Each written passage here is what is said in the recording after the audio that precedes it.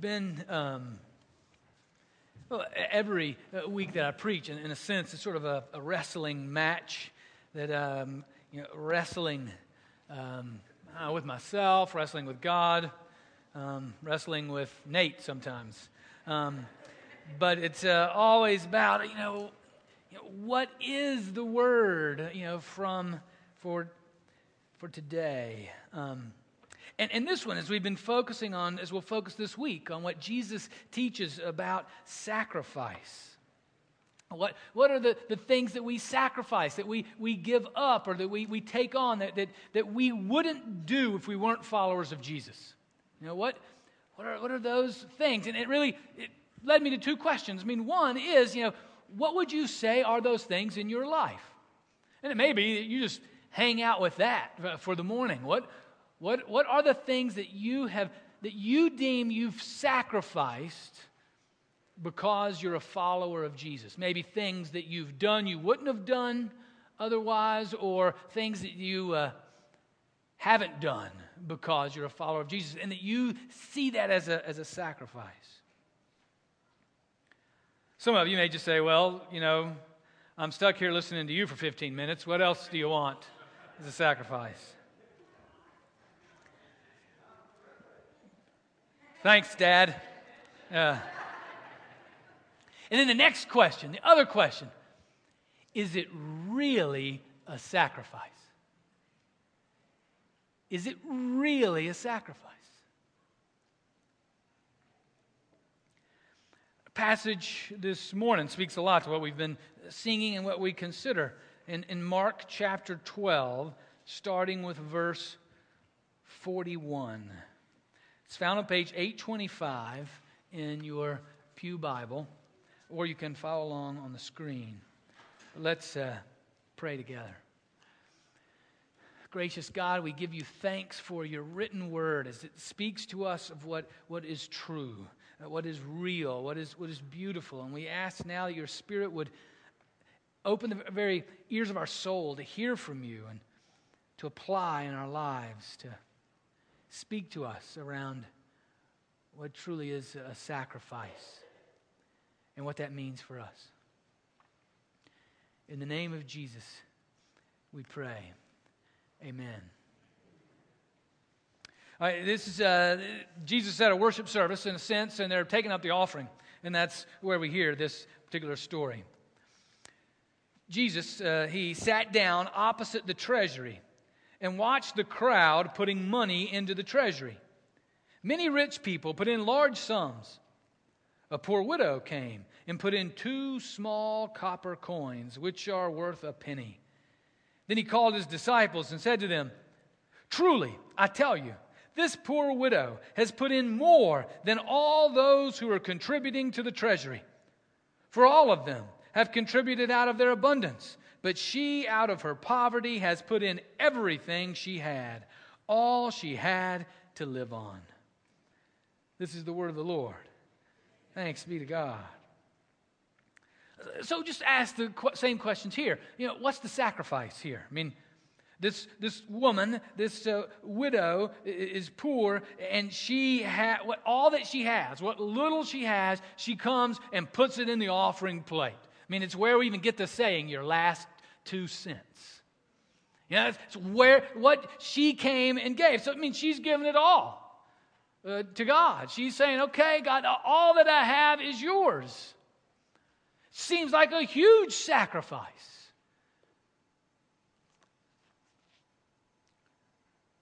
But what does she receive for what she gave? What is now hers? She gets a shout out from Jesus. She gets God in human form saying, "Way to go, girl!" Right? He starts hyping her head because she gave it all.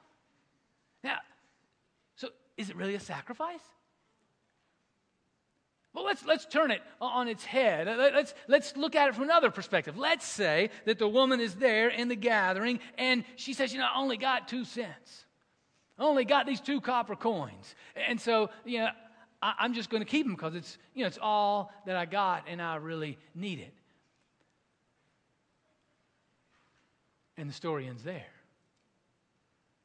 And she does not receive the verbal, public affirmation of Jesus to all of his disciples. Tell me, which one is really the sacrifice? Which one does she really lose? In the events with Jesus here where she gives it all and receives his affirmation, or in the one where she keeps the 2 copper coins and the story ends there? I mean, she would miss out on the public shout out of God in human form.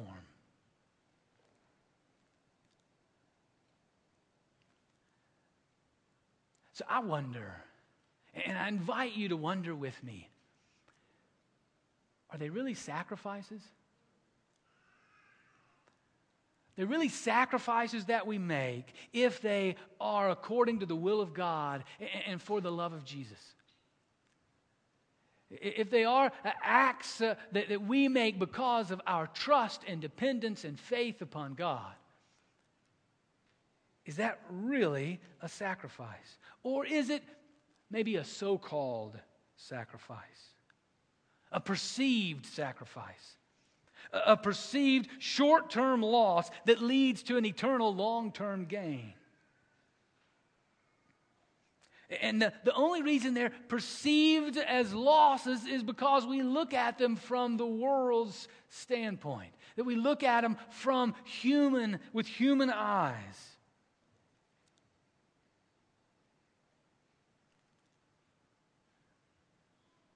Because ultimately, what is real and important and of value is according to God's eyes, according to God's character, not our perceived sacrifices. I mean, from the world's view, what the woman is doing is a great sacrifice. But from God's view, it's simply smart. It's just wise. That we put it all in the hands of God. In a way, what could be wiser than that? You want to put it in somebody else's hands? You want to keep it in your own hands? It is a perceived sacrifice and a battle within us.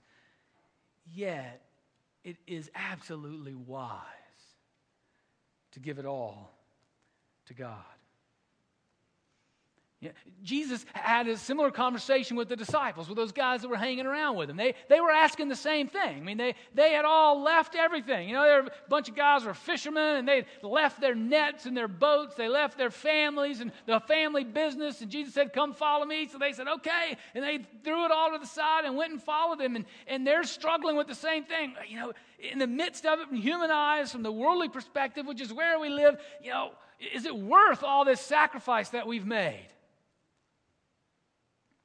In Luke chapter 18, I mean, Peter is saying that to Jesus, sort of crying out in that way. And he says to him, and it's on the screen even, "Look, we've left our homes and followed you." And Jesus said to them, "Truly, I tell you, there is no one who's left house or wife or brothers or parents or children for the sake of the kingdom of God who will not get very much more in this age and in the age to come, eternal life." Now tell me, which one's the sacrifice? To give it all to God so you receive all much more? Or to keep it for yourself and say, "God, you keep your stuff. I'm going to keep mine." You know, amen. Okay, we're done.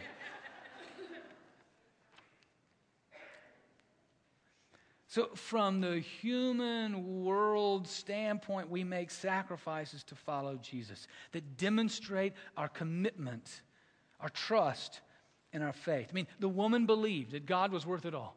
So she put it all to God. Peter and the disciples believed that Jesus was worth it all. So they cashed it all in, you know, to follow him.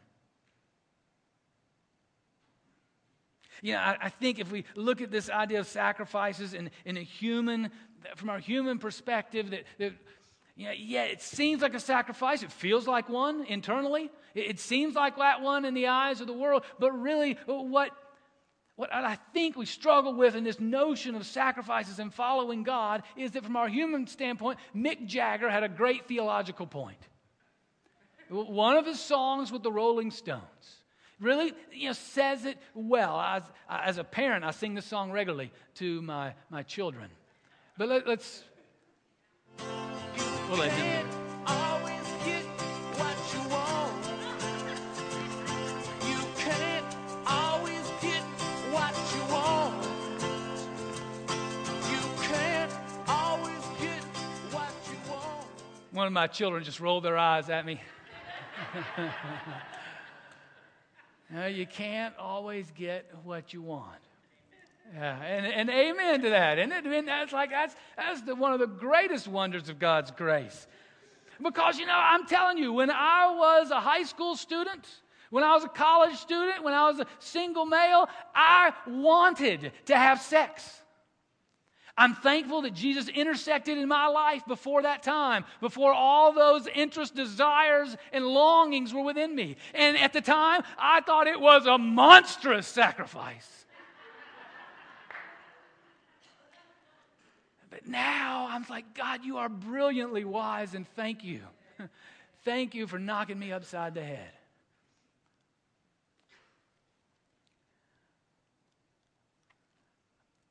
At times, being called into the ministry, I can get in a little pity party or building myself up for all the sacrifices that I make, in ministry. Don't laugh too hard.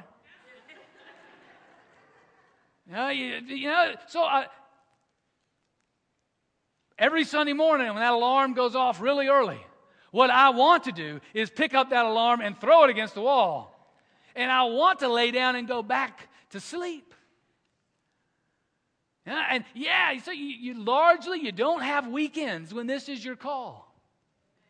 And that got one amen from Karen on that one. Yeah.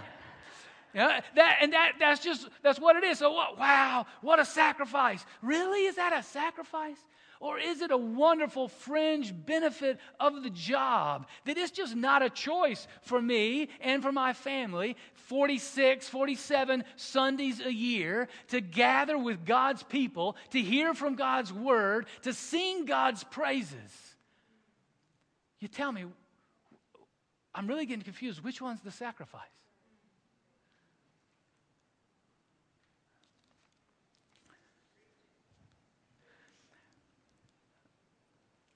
I think for us as a people, there are huge pictures of sacrifice, and we think about folks that we think sacrifice go on the mission field, go into places where they don't have running water in order to share Jesus with other folks. But not many of us are going to do that. And the people that do, when they go and do it, they'll come back and say the same thing. I'm sorry, y'all had to sacrifice by staying here and supporting me while I could really go do what was wonderful.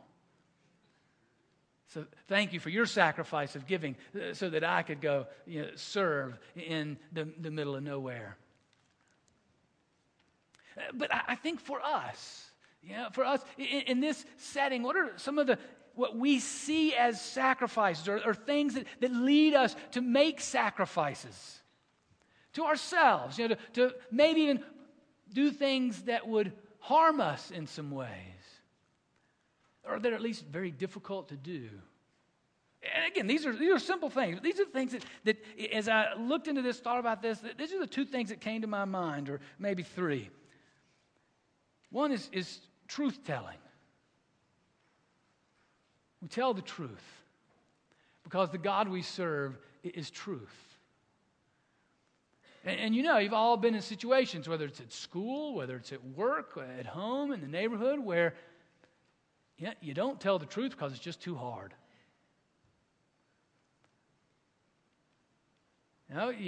You cheat because it's easiest. Taxes are coming up. What's the federal government going to miss my $150 on this one? What's the state going to miss just on this right here? This $100 right here. Well, it matters because we're people of God and God is truth. And it's not a sacrifice to do what God calls us to do. So we seek to be a people that tell the truth. We seek to be a people who keep our promises. You know, we make oaths. We take oaths with one another at baptism. When you join the church, when you're officers in the church, when you sign contracts, whether it's at the church, whether it's at work, you make promises. In marriage, you make promises, and we seek to keep those promises even though it seems like a sacrifice in the moment. We're a truth-telling, promise-keeping people. And we submit to authority. Yeah, y'all can you sort of feel that one hurt right there. Can't you? I mean, but that's who we are. That's what Jesus did. It's what Paul told us it meant to be a follower of Jesus, that we submit to authority, that we honor and respect our government authorities, our work authorities, our school authorities, our church authorities. We honor and respect them and submit to them as we submit unto Christ. And yet, that means that we have to give up maybe what we want to do. Listen to Mick Jagger. Don't always get what we want.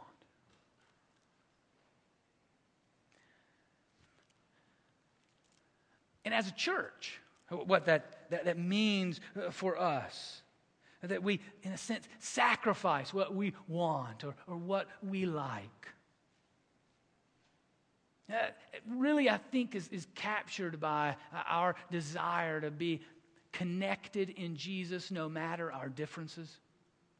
You know, what that's saying right there is we got differences. We got differences in our preferences and what we like and what we don't like and what we want and what we don't want. And we're willing, because we come together in the name of Jesus, to let those secondary, important but secondary preferences fall by the wayside.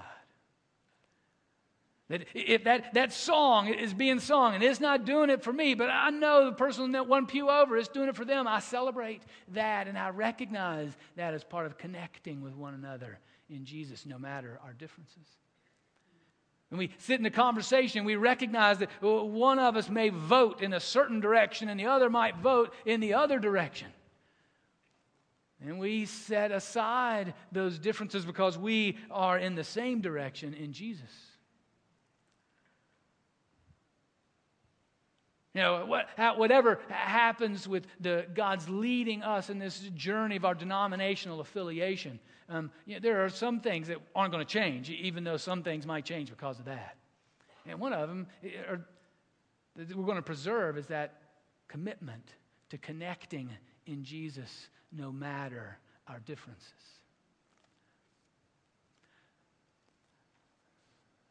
But is it really a sacrifice? Is it really a sacrifice to fulfill the very heart of God? If we know that the end of all things will bring all people together in Jesus at the throne, then is it really a sacrifice to let go some of our own personal preferences, rejoice with one another, to broaden ourselves enough with one another, but to be centered in Jesus, knowing the end of the story?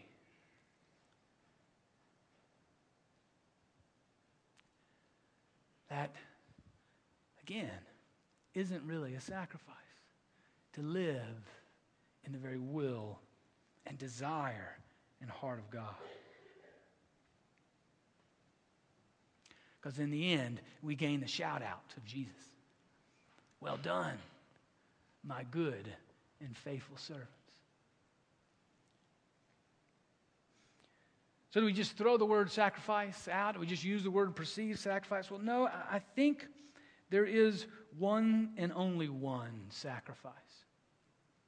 There is one and only one who had need of nothing, yet still gave for the benefit of others. I mean, God in God's self, Father, Son, and Holy Spirit, the triune God is in need of nothing. God's existence cannot be improved upon. There is nothing that anyone outside of God can give to God to somehow supplement God's peace and joy and love and satisfaction. There is nothing God gains outside of God's self. That is just the nature of the perfect expression of God, His perfection. So since there's nothing to gain outside of God's self, then anything given outside of God's self is sacrifice. So when God the Son left the beautiful wonders of heaven in order to become human, that is a sacrifice. The one and only sacrifice. That God the Son was sent. It left the wonders of heaven and existence that's not bound by time or space, that has no pain, then enters into our existence being bound by time and space for our benefit. That is a sacrifice. God chooses out of a pure love, a perfect love for us, to give Himself, to secure our forgiveness, to accomplish our forgiveness, to pay the price for our disobedience, for our brokenness, for our sin. He pays the price so that we don't have to. His sacrifice is our gain.